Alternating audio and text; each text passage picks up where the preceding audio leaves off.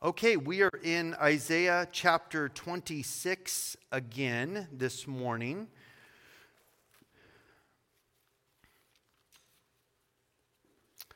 And on Wednesday nights, we're going through chapter and verse through Isaiah, the entire thing, each verse, each chapter. And we will be in Isaiah chapter 27 this Wednesday night. But Isaiah 27 really didn't have a lot there to tie into Valentine's Day. So I going back to Isaiah 26. Isaiah 27 is all about the judgment of God and so forth, 27. So we're going back to 26, and we're going to read a verse here in Isaiah 26:9 as a springboard, a little more appropriate for a Valentine's Day. And I've entitled this message, Desiring the Lord. Desiring the Lord. Isaiah chapter 26 and verse 9, the prophet says this: With my soul I have desired you in the night. Yes, by my spirit within me, I will seek you early. For when your judgments are in the earth, the inhabitants of the world will learn righteousness. And so desiring the Lord, the prophet is saying, with my soul, I have desired you. Yes, by my spirit within me, I will seek you early. And so this morning, we want to focus on our love for God. We often focus on God's love for us, and we often talk about how much God loves us. Indeed, He does love us. He loves us so much, He sent His only begotten Son into the world to save us for all who would turn to Him. And yet, we also are commanded and we are called and we are exhorted to love God back, that we are to desire Him more than anyone else and to desire Him more than anything else. And so that's what we're going to be talking about this morning on this Valentine's Day, February 14th, 2021. Focus on our love for God. And we are those who are His church, those who are His children through faith. We've been adopted into His family by faith in His Son, Jesus Christ. We are those who have exercised our choice to respond to God, who loved us so much that He sent His one and only Son into this world in order to save us, to forgive us from our sins, to take us to heaven when we die, and to reconcile us to Himself. We are reconciled to God through Jesus Christ. In Romans chapter 5, and you don't have to hold your place there in Isaiah 26, but in Romans chapter 5 and verse 8, we read this: But God demonstrates His own love toward us, in that while we were still sinners, Christ died for us. Verse 9, much more then, having now been justified by His blood, we shall be saved from wrath through Him. For if when we were enemies, we were reconciled to God through the death of His Son, much more, having been reconciled, we shall be saved by His life. And not only that, but we also rejoice in God through our Lord Jesus Christ, through whom we have now received the reconciliation. So God demonstrated His love for us in that while we were yet sinners, Christ died for us. And because of this, we have been justified. We've been declared not guilty, even though we are guilty. Jesus took our guilt and our shame and our sins upon the cross, and He took the punishment that we deserved so that God can declare us not guilty or innocent, even though we know we are sinners. We are justified by the blood of Jesus Christ. We are saved from God's wrath. The wrath that we deserve was poured out upon Jesus Christ upon the cross. We're saved by His life from the wrath through Jesus Christ. And as a result of the death of His Son, we have been reconciled to God. We were separated from God because of our sin. Now through the sacrifice of Jesus Christ on the cross and our faith in Him, our belief in Him, our trusting in Him, being born again by our decision to repent and turn from our sins and turn to Christ for salvation, now we have peace with God. We have harmony with God. We have reconciliation with God. We have fellowship with God. And that's really when the journey begins, when we're born again. Jesus said in John chapter 3, a man must be born again or you will not see the kingdom of God. And so once we are born again, now we are attached back to God. We are reconciled back to God. Our sin has been put away, and now it is all about us seeking the Lord and desiring the Lord. In 1 John and chapter 4 and verse 11, John the Apostle says this, Beloved, 1 John 4:11, if God so loved us, we also ought to love one another. No one has seen God at any time. If we love one another, God abides in us, and his love has been perfected in us. Verse 13, by this we know that we abide in him, and he in us, because he has given us of his Spirit. His Holy Spirit, when we're born again, comes to take up residence within us. Christ in you, the hope of glory. And we have seen and testify that the Father has sent the Son as Savior of the world. Whoever confesses that Jesus is the Son of God, God abides in him, and he in God. And we have known and believed the love that God has for us. For God is love, and he who abides in love abides in God, and God in him. Love has been perfected among us in this, that we may have boldness in the day of judgment, because as he is, so are we in this world. Verse 18, there is no fear in love, but perfect love casts out fear, because fear involves torment or judgment. But he who fears has not been made perfect in love. Verse 19, we love him because he first loved us. So God is the initiator, and we are the respondents. We respond to his love. He initiates his love for us, and we respond to his love. It's interesting that it says, John says in verse 18, there is no fear in love. But perfect love casts out fear, because fear involves torment. But he who fears has not been perfected or made perfect in love. And so it's a very interesting correlation how he ties in love and fear in the same context here. That if you are living in fear, or you are operating out of fear, the decisions that you make, your thinking and so forth, you really don't understand the love of God. Because if you really understood the love of God, you would know there's nothing to fear. You're God's son, you're God's daughter, you're his child.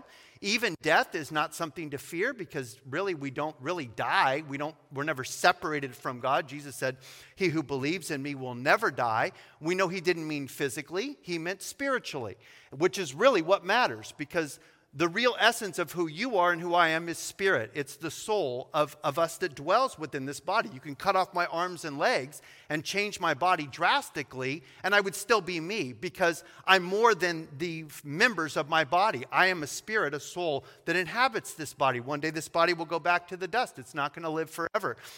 Spirit will live forever. And so we don't have to fear anything as Christians. We really ought not to operate in fear. The enemy gets us to try and operate in fear, and then we make unwise decisions, sometimes irrational decisions, because of fear, as we see the mental conditioning in our culture is just pushing fear upon us. Fear, fear, fear, to get everybody afraid of everybody else and afraid of this invisible virus and afraid of everything that could happen. And really, for the Christian, we don't have to fear anything, because we have the love of God in us. The love of God shelters us and protects us. There is no fear in love. Perfect love casts out fear. God is love. He is love incarnate. He is love personified. And he lives within us through his Holy Spirit. As his people, we have his Spirit dwelling within us. So we don't have to fear anything. We love him because he first loved us. Jesus tells us in John chapter 15 and verse 9, as the Father loved me, I have also loved you. Abide in my love. If you will keep my commandments, if you will abide in my love, just as I have kept my Father's commandments and abide in his love, these things I have spoken to you, that my joy may remain in you, and that your joy may be complete. This is my commandment, that you love one another as I have loved you. Greater love has no one than this, than to lay down one's life for his friends. You are my friends if you do whatever I command you. No longer do I call you servants, for a servant does not know what his master is doing, but I have called you friends. For all things that I heard from my Father, I have made known to you. And so Jesus here is telling us this to his disciples. He's giving us this promise. As the Father has loved me, I also loved you. And we know that the Father loves the Son. He said, this is my only begotten Son whom I love, when Jesus was baptized, as God the Father was demonstrating his love for his Son and breaking forth from heaven and speaking, this is my beloved Son, the Son whom I love, in whom I am well pleased. And Jesus says, as the Father loved me, so I also love you. And he tells us to abide in his love. That is to stay in his love, to remain in his love, to stay put. Don't depart from his love. Don't go looking for love anywhere else. You're not going to find it in this world. All of the other loves of this world are fleeting and passing away, but the love of the Lord endures forever. And there's no greater love than this, than one would lay down his life for his friends. And so Jesus demonstrated his love for us by laying down his life for us. So you don't have to question whether or not God loves you. God loves you, and he knows you. And he knows what sort of a sinner you are. And he loves you anyways, because you are his child and you were created in his image. And God so loved the world that he gave his only begotten Son. So we have to understand this, that it's not a question of whether or not God loves us. We know God loves us. Really, the question should be, do we love God? And if we love God, what does that mean? Do we care about God? Do we seek him? Do we desire him earnestly? Do we want to please him more than anyone else? Do we want to know his word so that we can know his mind, so that we can know his heart? Do we want to be useful to him? Or are we just self-serving and we're just trying to please ourselves and get as much as we can out of this world, like the rest of the unbelievers do? We're not unbelievers. We shouldn't be acting like unbelievers anymore. You know, we're not going to take any of this stuff with us. It's all going to be left behind. It's all going to burn. So we should be looking at eternity and focusing on what is it that God would have me to do? What does it mean to really love God? And of course, we know that the word that's used in the Greek is agape for this word love when we're talking about the love of God. And this is unconditional love. It's agape love. It's unconditional. It's God's love which is eternal. It's unconditional. Regardless, really, of the response, it is his love to us. Verse 17 of John 15 tells us, these things I command you, that you love one another. So the Father loved the Son loves us, and we are called to then love each other. And that is really one way that we demonstrate our love for God, is by loving one another. So what is our response to this incredible precious love that Jesus has given to us? We should be those who desire the Lord, to love the Lord more than anything else in this world. That should be our goal. Our desire should be to love God more than we love anyone else. And our problem often is that we love ourselves too much. It's really not even necessarily that we love others more than God. Often it's that we love ourselves more than we love God. And we are to deny ourselves. Jesus says, anyone who wishes to come after me, let him deny himself. Let him take up his cross and let him follow me. Paul the Apostle says, I die daily. I am crucified with Christ. It's no longer I who live, but it's God through Christ living through me. This life that I now live in the flesh, Jesus lives through me, Paul says. So we should be those who seek first the kingdom of God. We should be those who are longing for the Lord.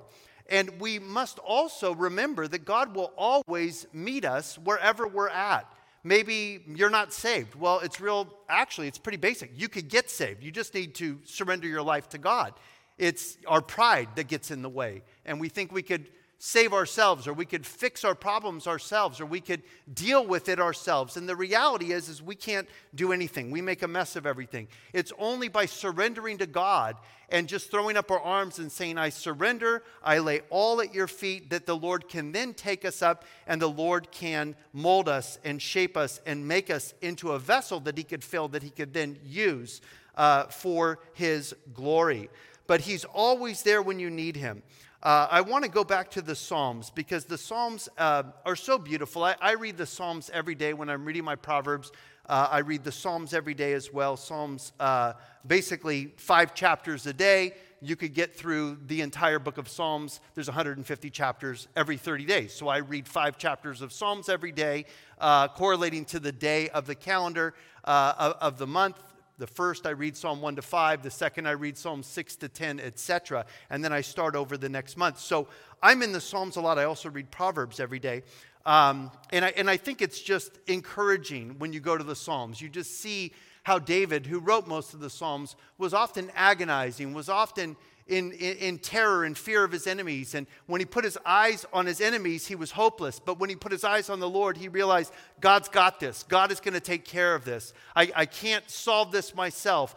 Only the Lord can help me. And so the Psalms are such a beautiful expression of love for God, and really the desire, the longing for God that David expresses. Let's turn back to Psalm chapter 63, Psalm 63, verse 1. And we're going to look at several different passages here in the Psalms this morning. Speaking about our desiring for God, our love for God, our seeking the Lord. Psalm 63 verse 1 says this, O God, you are my God. Early will I seek you. My soul thirsts for you. My flesh longs for you in a dry and thirsty land where there is no water. So I have looked for you in the sanctuary to see your power and your glory. This is a psalm of David when he was being chased by his enemies. And he's telling the Lord, Lord, I'm going to seek you. You are my God. I'm going to seek you early, just like Isaiah 26 said. Seek the Lord early. Seek him in the night. He says, so I have looked for you in the sanctuary to see your power and your glory. And here we are in the house of the Lord this morning. We're here together as the body of Christ, seeking the Lord earnestly. He says, my flesh longs for you. Verse 3, because your loving kindness is better than life, my lips shall praise you. Thus I will bless you while I live. I will lift up my hands in your name. My soul shall be satisfied as with marrow and fatness, and my mouth shall praise you with joyful lips. When I remember you on my bed, I meditate on you in the night watches, because you have been my help. Therefore, in the shadow of your wings I will rejoice. My soul follows close behind you. Your right hand upholds me. What a beautiful, beautiful psalm. And David wrote this at a time when he was running for his life, as most of his psalms were written when he was running for his life at one time or another. And David was the man after God's own heart. Not a perfect man, certainly. He sinned, but he was the man after God's own heart. And he tells us here that the Lord's loving kindness, because your loving kindness is better than life. The loving kindness of the Lord is better than anything this world has to offer. Any love, fleeting love that this world can possibly offer. Really, all the loves that we experience are just a shadow of the true love of God. His love is the ultimate love. His love is the eternal love. And all the other loves that we might experience in this world are fleeting. They're passing away, and they're just a glimpse of the love that God has for us. And so he says, because your loving kindness is better than life, my lips shall praise you. Thus I will bless you, and I will lift up my hands in surrender to your name. I love that he says here in verse 8, my soul follows close behind you. Your right hand upholds me. So, we could choose to follow a long ways off, or like Peter did when he was following Jesus a ways off before he denied him, when Christ was arrested and was taken and Peter was there and he was following Jesus but a long way off, and then he denied Jesus at the fires, you remember, when Jesus was taken before the puppet trial, the kangaroo court that was illegal and all the rest. Or we can do what David is saying here, and we could follow close behind the Lord. That's your choice. That's your choice. But you would be wise to stick close to Jesus. You would be wise to abide in him and stick close to him and choose to put him first. As David says, you have been my help. Therefore, in the shadow of your wings, I will rejoice. The idea of the chick underneath the wings of the mother that's protecting her brood. And so follow close behind the Lord. In Psalm 62, verse 1, going back a chapter, David says this, 62:1, truly my soul silently waits for God. From him comes my salvation. He only is my rock and my salvation is my defense. I shall not be greatly moved. So he's waiting. David is waiting on the Lord. He says, my soul silently or quietly is waiting for God. There's a big difference waiting on the Lord, between waiting on the Lord and just waiting for things to change. You know, if you're waiting for things to change or you're waiting for something to change, you may be waiting a very, very long time. Months, years, decades. If you're waiting for something, God, I'm waiting for this to happen.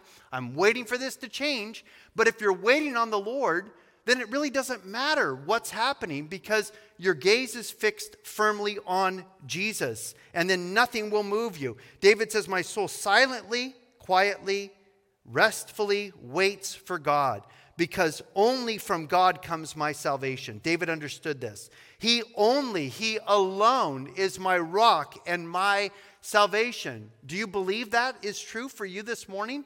Do you believe that only God is your rock? Only God is your salvation? Only from him comes your help and your solution? He says, he is my defense. I shall not be greatly moved. Let God defend you. He does a much better job defending us than we ever could do defending ourselves. In verse 8, he says, my soul waits silently for God alone, for my expectation is from him. He only is my rock and my salvation. He repeats this. He is my defense. I shall not be moved.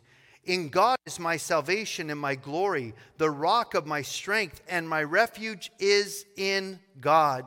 Verse 8, trust in him at all times, you people. Pour out your heart before him, for God is a refuge for us. I love this. My soul waits silently for God alone. My expectation is from him. Again, if you're waiting on the Lord, you'll have peace. If you're waiting for things to change, you may be waiting for a very, very long time. And then the change that you're desiring may come, and you still may not be happy. You may not be satisfied. So the Lord will never disappoint. He is my rock. He is my salvation. He is my defense. And I shall not be moved. In Psalm 61, in verse 1, we read this. Hear my cry, O God, attend to my prayer. From the end of the earth I will cry to you. When my heart is overwhelmed, lead me to the rock that is higher than I. And so again, this is David writing this psalm at a difficult time in his life. And this was a song that would have been sung. And he's crying out to the Lord. He says, hear my cry, O God, attend to my prayer. From the end of the earth, I will cry to you. He's saying, when my heart is overwhelmed, lead me to the rock that is higher than I. Verse 3, for you have been a shelter for me and a strong tower from the enemy. I will abide in your tabernacle forever, and I will trust in the shelter of your wings. Again, it's a common theme over and over again, waiting on the Lord, trusting in the Lord, abiding in the Lord, being sheltered underneath the Lord. Let him be your covering. Let him be your defense. Let him be the one who protects you. In Psalm 60 and verse 11, we read this. Give us help from trouble, for vain is the help of man. Through God we will do valiantly, for it is he who shall tread down our enemies. So this is a cry to the Lord when you're in trouble, when you're struggling. Give us help from trouble, for vain is the help of man. And indeed, if you've ever turned to man for help in a really dramatic and drastic situation or great need, you realize man will most times fail you, most often fail you.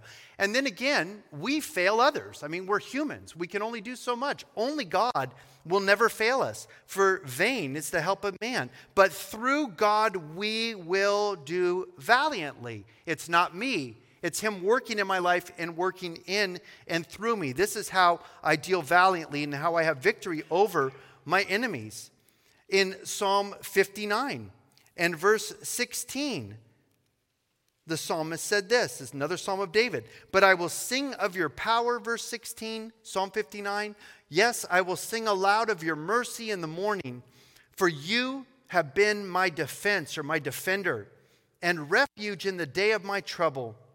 To you, O my strength, I will sing praises, for God is my defense, the God of my mercy.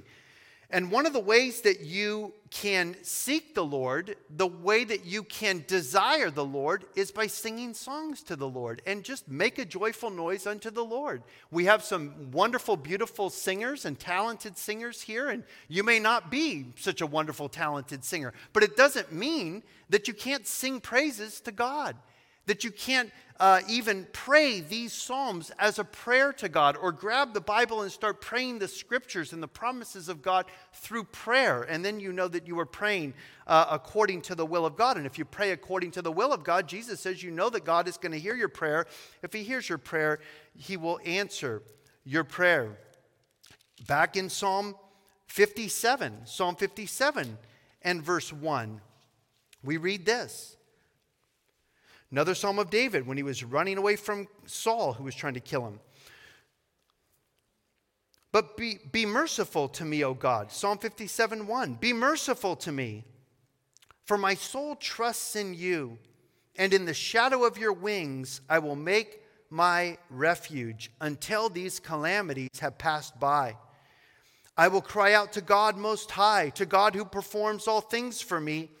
He shall send from heaven and save me. He reproaches the one who would swallow me up.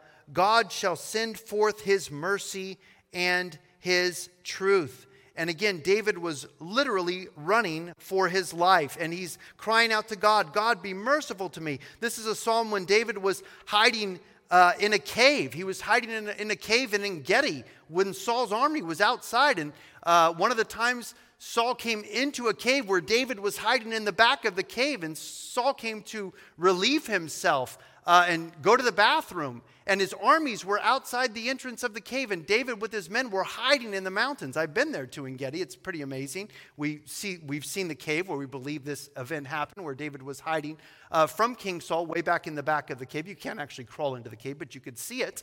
And David would not raise his hand against King Saul. You remember, David's men wanted him to kill Saul because he had a great opportunity. Saul was completely unaware that David was there in that cave hiding from him, but David would not lift his hand against God's anointed. God said, I will not touch God. David said, I will not touch God's anointed. And he trusted the Lord to take care of his enemies. But he says that I'm going to cry out to God Most High, to God who performs all things for me. He shall send from heaven and save me.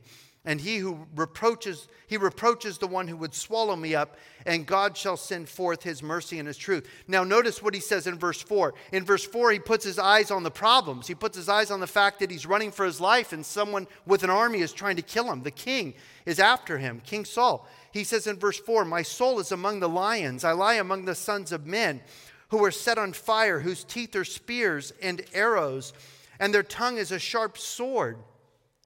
So he looks at his problems and he says, this is a disaster. This is a mess. I'm through. I'm over. These guys they're gonna kill me. And then he turns his eyes to God again. In verse 5, he says, be exalted, O God, above the heavens. Let your glory be above all the earth. So he puts his eyes back on God, realizing this is my hope, my help, my only salvation is from the Lord. Then he puts his eyes back on his enemies and his problems. In verse 6, he says, they have prepared a net for my steps. My soul is bowed down. They have dug a pit before me. Into the midst of it, they themselves have fallen. So he sees that God is going to cause them to fall into the snares and the pits and the traps that they had set for David, that God was going to cause them to fall into their own snares and pits and traps. And then he says in verse 7, my heart is steadfast, O God. My heart is steadfast. I will sing and I will give praise. Awake, my glory. Awake, lute and harp. I will awaken the dawn. I will praise you, O Lord, among the peoples. I will sing to you among the nations, for your mercy reaches unto the heavens, and your truth unto the clouds. Be exalted, O God, above the heavens. Let your glory be above all the earth. So you notice that when he takes his eyes off his enemies and he puts his eyes back on God, he writes all these beautiful hymns and all these beautiful songs for us to read thousands of years later that are so encouraging to us. But when he put his eyes on his enemies and on his problems, he was overwhelmed with them because he couldn't handle it. It was too big for him. His enemies were too powerful for him. So he had to throw himself upon God as his defender. We read in Psalm 56 and verse 3, David says this, whenever I am afraid, I will trust in you. In God, I will praise his word. In God, I have put my trust. I will not fear. What can flesh do to me? And David was at that point where he said, whenever I'm afraid, I'm going to trust in the Lord.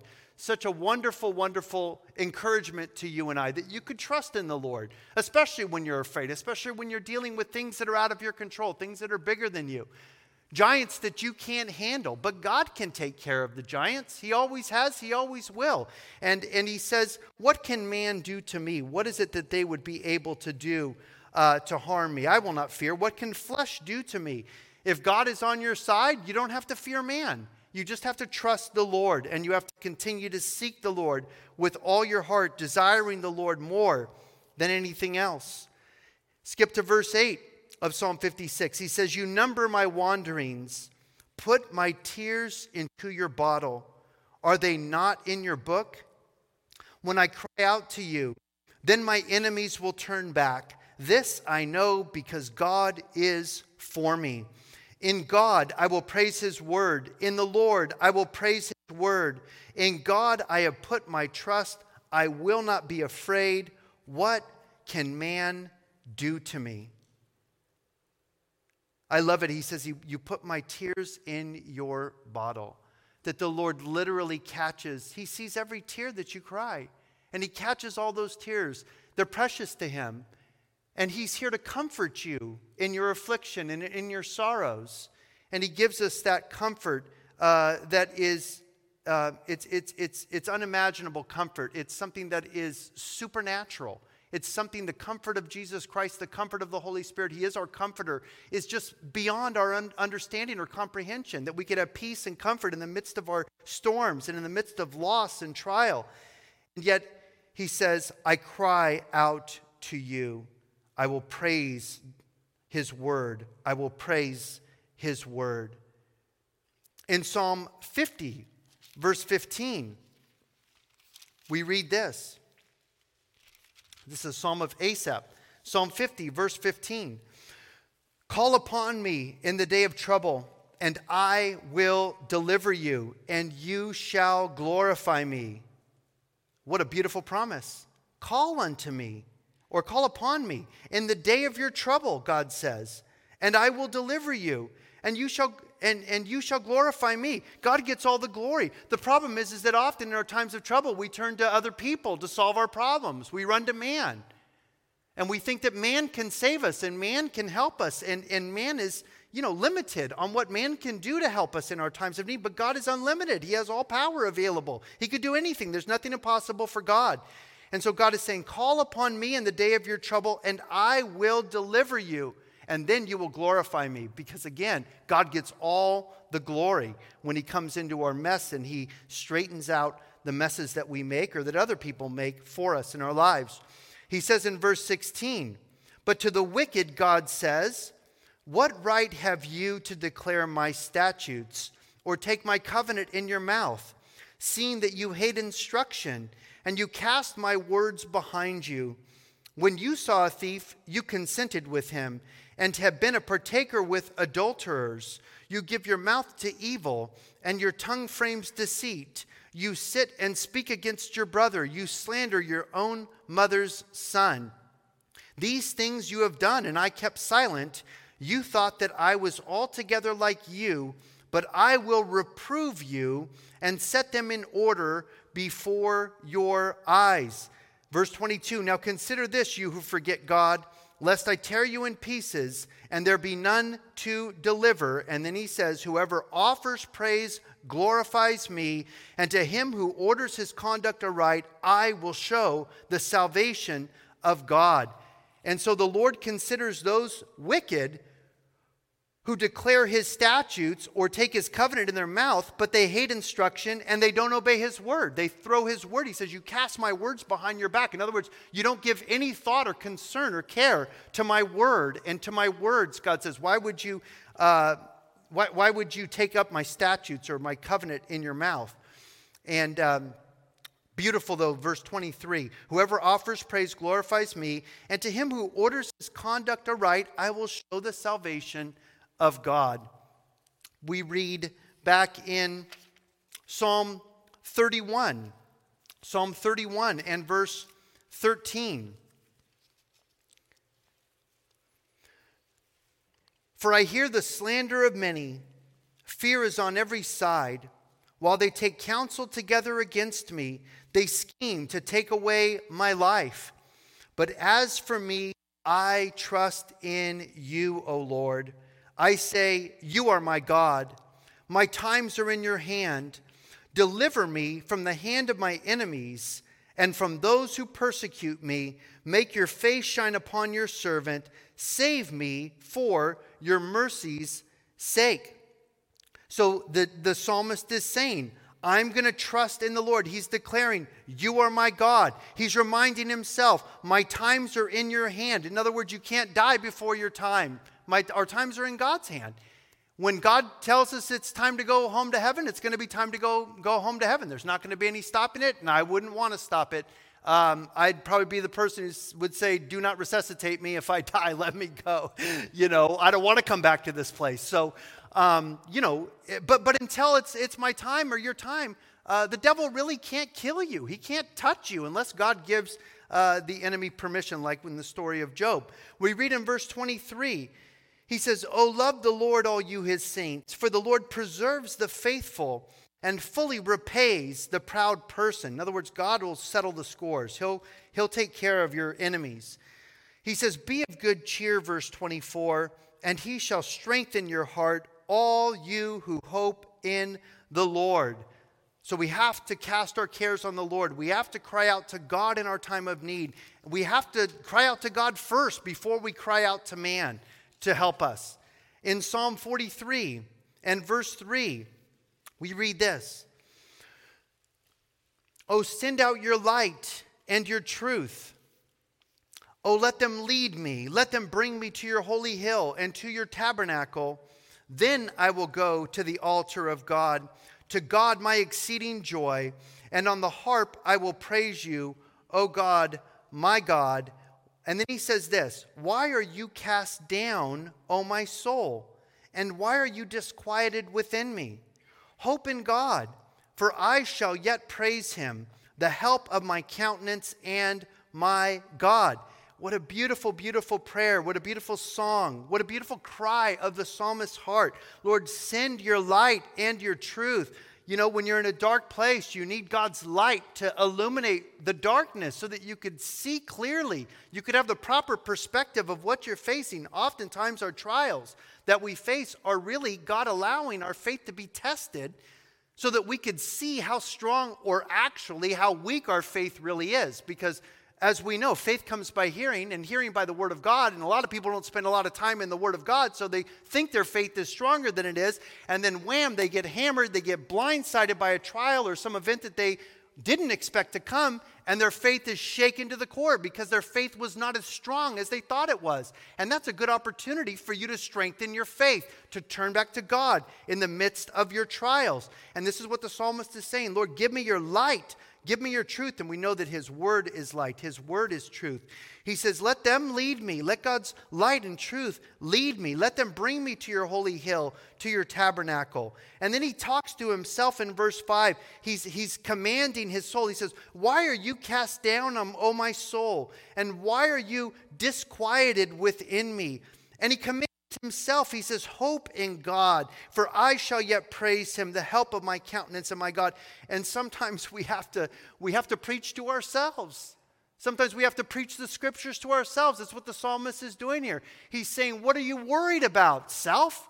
What are you worried about, oh my soul? Trust in God. God's got this. God is sovereign.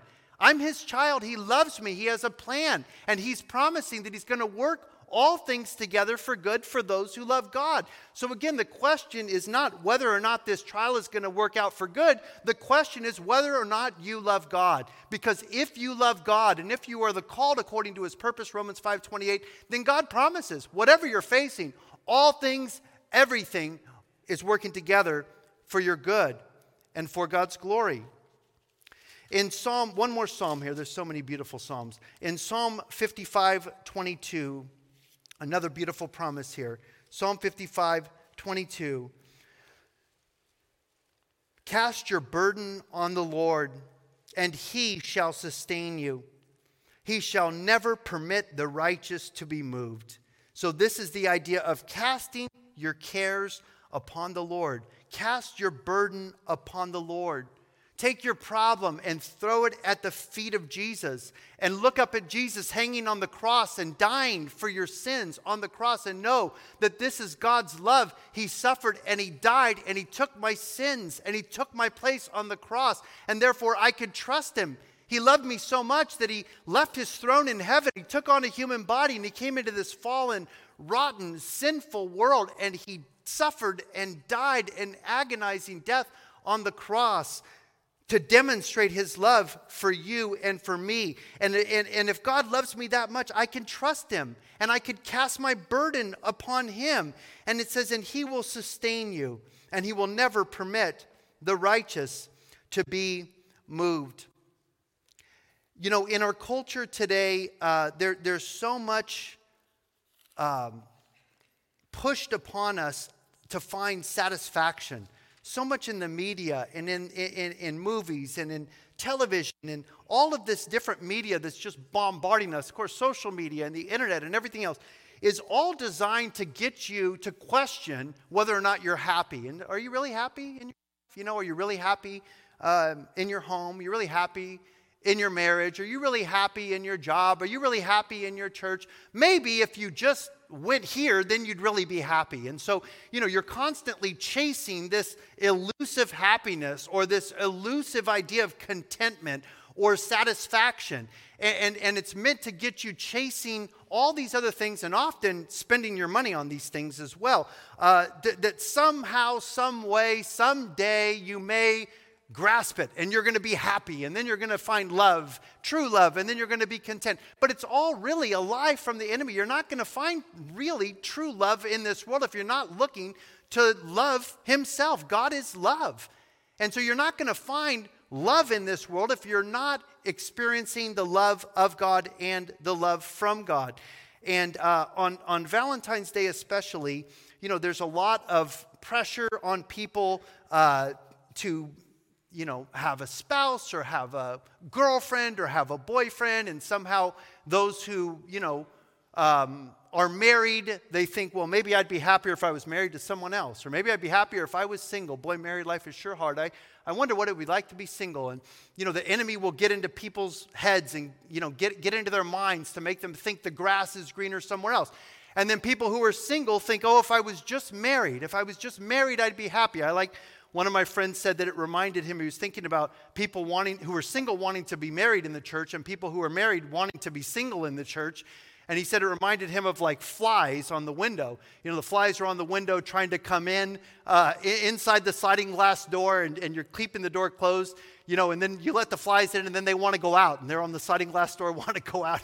I don't know if that's a good analogy, probably not for marriage, but he was saying people that are married want to be single and people who are single want to be married, you know. And the idea is if you're not satisfied where you are, you're not going to be satisfied whether you're single or you're married. That's the point. You can't find your satisfaction in people. You have to find your satisfaction in God. And I want to conclude with this in 1 Corinthians chapter 7, just as an encouragement to those who are married and to those who are single on this Valentine's Day. 1 Corinthians 7, verse 25, Paul the Apostle says this, "Now concerning virgins or those young maidens who were unmarried," he says, "I have no commandment from the Lord, yet I give judgment as one whom the Lord in his mercy has made trustworthy." Verse 26, "I suppose therefore that this is good because of the present distress, that it is good for a man to remain as he is." Notice this. Verse 27, "Are you bound to a wife or to a husband? Do not seek to be loosed. Are you loosed from a wife?" In other words, you're not married. "Do not seek a wife or a husband. But even if you do marry, you have not sinned. And if a virgin marries, she has not sinned. Nevertheless, such will have trouble in the flesh, but I would spare you.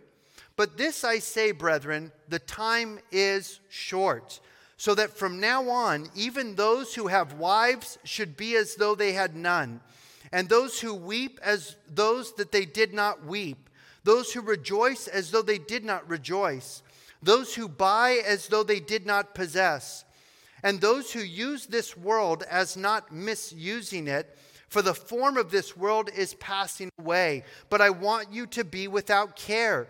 He who is unmarried cares for the things that belong to the Lord, how he may please the Lord. But he who is married cares about the things of the world, how he may please his wife.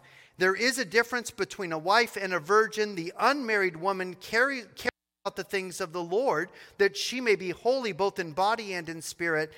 But she who is married cares about the things of the world, how she may please her husband. And this I say for your own profit, not that I may put a leash on you, but for what is proper, and that you may serve the Lord without distinction. And so what is Paul saying here? Most people believe Paul was married. Paul was a Pharisee. There's no way that Paul in 1st century AD could have been an unmarried Pharisee. It wouldn't have happened in the Jewish culture. There's no way he would have been part of the ruling class, the religious leading class as a rabbi in Israel if he was not married. And yet he tells us that he is single in 1 Corinthians chapter 7. He tells us that he is unmarried. And he says, you know, you'd probably be better off as I am, unmarried. He's talking about marriage and divorce and unbelieving spouses leaving and being bound to an unbelieving spouse and so forth. So Paul the Apostle understands what it meant to be married, very likely. He understands what it meant. His wife probably abandoned him when he became a non-fire Christian, because remember before, Saul of Tarsus was out there killing Christians and arresting Christians. Then Jesus met him on the road to Damascus, and Saul became Paul, and he became the great apostle. And so no doubt, in that Jewish culture, when somebody converted to Christianity, they would disown you. Matter of fact, in the Orthodox Jewish culture to this day, if you become a Christian, they will disown you. Your family will have a funeral for you. The very strict Orthodox religious Jews, if you leave the Jewish faith for another religion, any other religion, they treat you as dead. They disown you to this day. And so this is likely what Paul was experiencing. And so he's speaking as someone who is single, who had been married, so he could speak to both the married and the single here.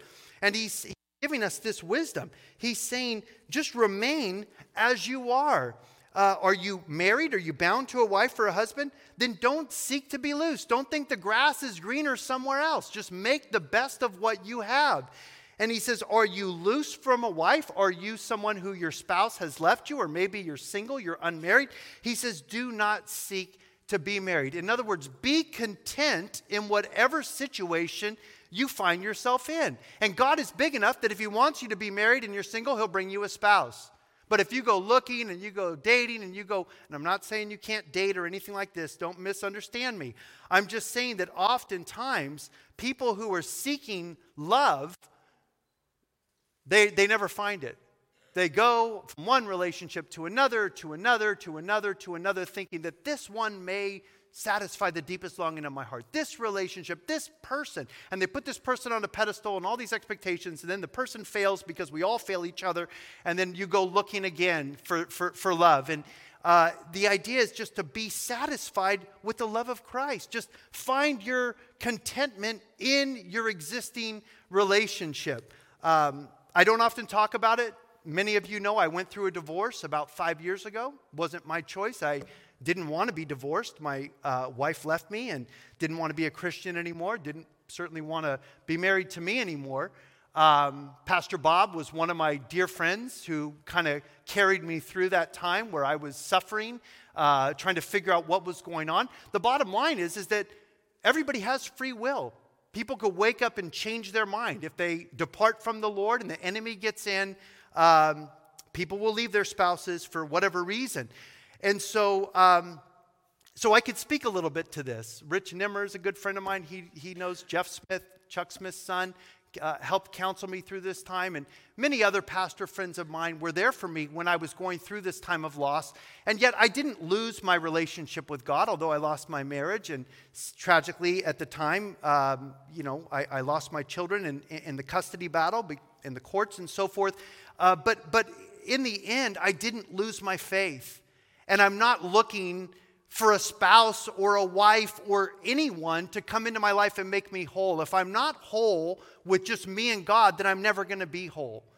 And I share this with you today for you, let's say, single people, or you divorced people, or you people, perhaps some of you are widows or widowers today. Don't think that if you just had a mate that you're going to be happy and your life is going to be complete. You could be happy and content and your life could be complete whatever condition you find yourself in.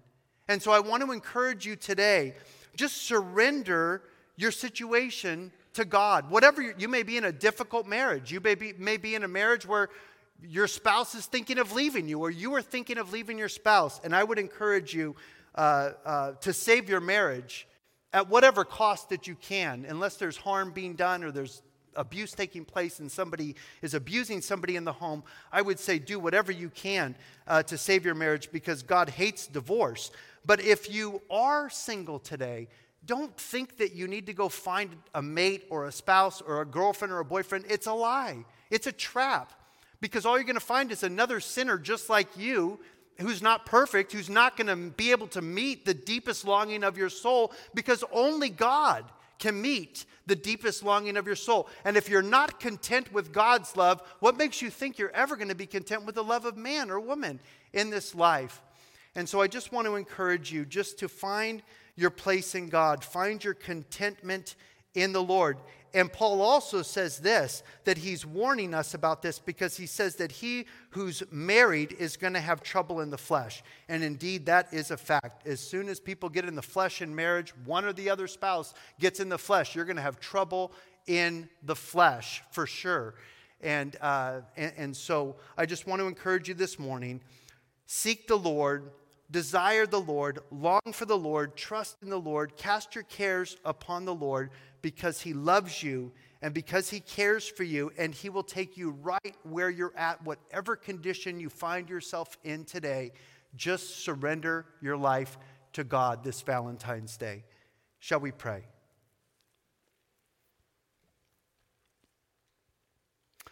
Lord, we thank you for your unconditional agape love, your love that is eternal, your love that is unwavering, your love that is total, your love that is perfect. Lord, you know us, and yet you love us anyways. You know us with all of our faults, all of our failures, Lord, all of our weaknesses, and yet you love us. You sent your Son to die for us. You sent your Son to save us. You sent your Son to take our sins away from us. We Jesus, for your unconditional love. We thank you, Jesus, that we are your bride. You were never married on this earth, Jesus, because you have your bride. Your bride is your church. And we thank you that you love your bride unconditionally, Lord. We thank you, Lord, that you wash us white as snow, Lord, that you cleanse us from our sins and from all our filthiness and unrighteousness. I pray, Father, for those today who are struggling in their marriage, that you would be to them whatever their need is, Father God, that their hope would be in you today. I pray for those who are struggling with loneliness or struggling perhaps in singleness or have gone through a divorce, Lord, the loneliness and the brokenheartedness that goes along with this, Father. May they find healing this morning through you, Lord, and through your love. Father, we thank you that no matter what condition we find ourselves in here today, Lord, that you love us. And Lord, that we are satisfied with your love. May we abide in your love this morning. And bless your people, Father. Thank you for everyone who's here, everyone who's listening today, Lord. May you encourage them and bless them. In Jesus' name we pray. Amen. And God bless you. Have a wonderful, wonderful Valentine's Day. We all want to thank you for listening. If this message has blessed you, as we all pray that it has, send the link to this podcast to your friends. Working together, we can get Michael's teaching of the whole of God's inerrant word to all those who hunger to hear it. If you would like to see this ministry expand to reach even more of the broken and lost, if you have questions, comments, and prayer requests, email us at coahpodcast@gmail.com. We would be honored to pray for you, as we hope you are praying for us. Good day and God bless from City on a Hill Church, Tehachapi, California.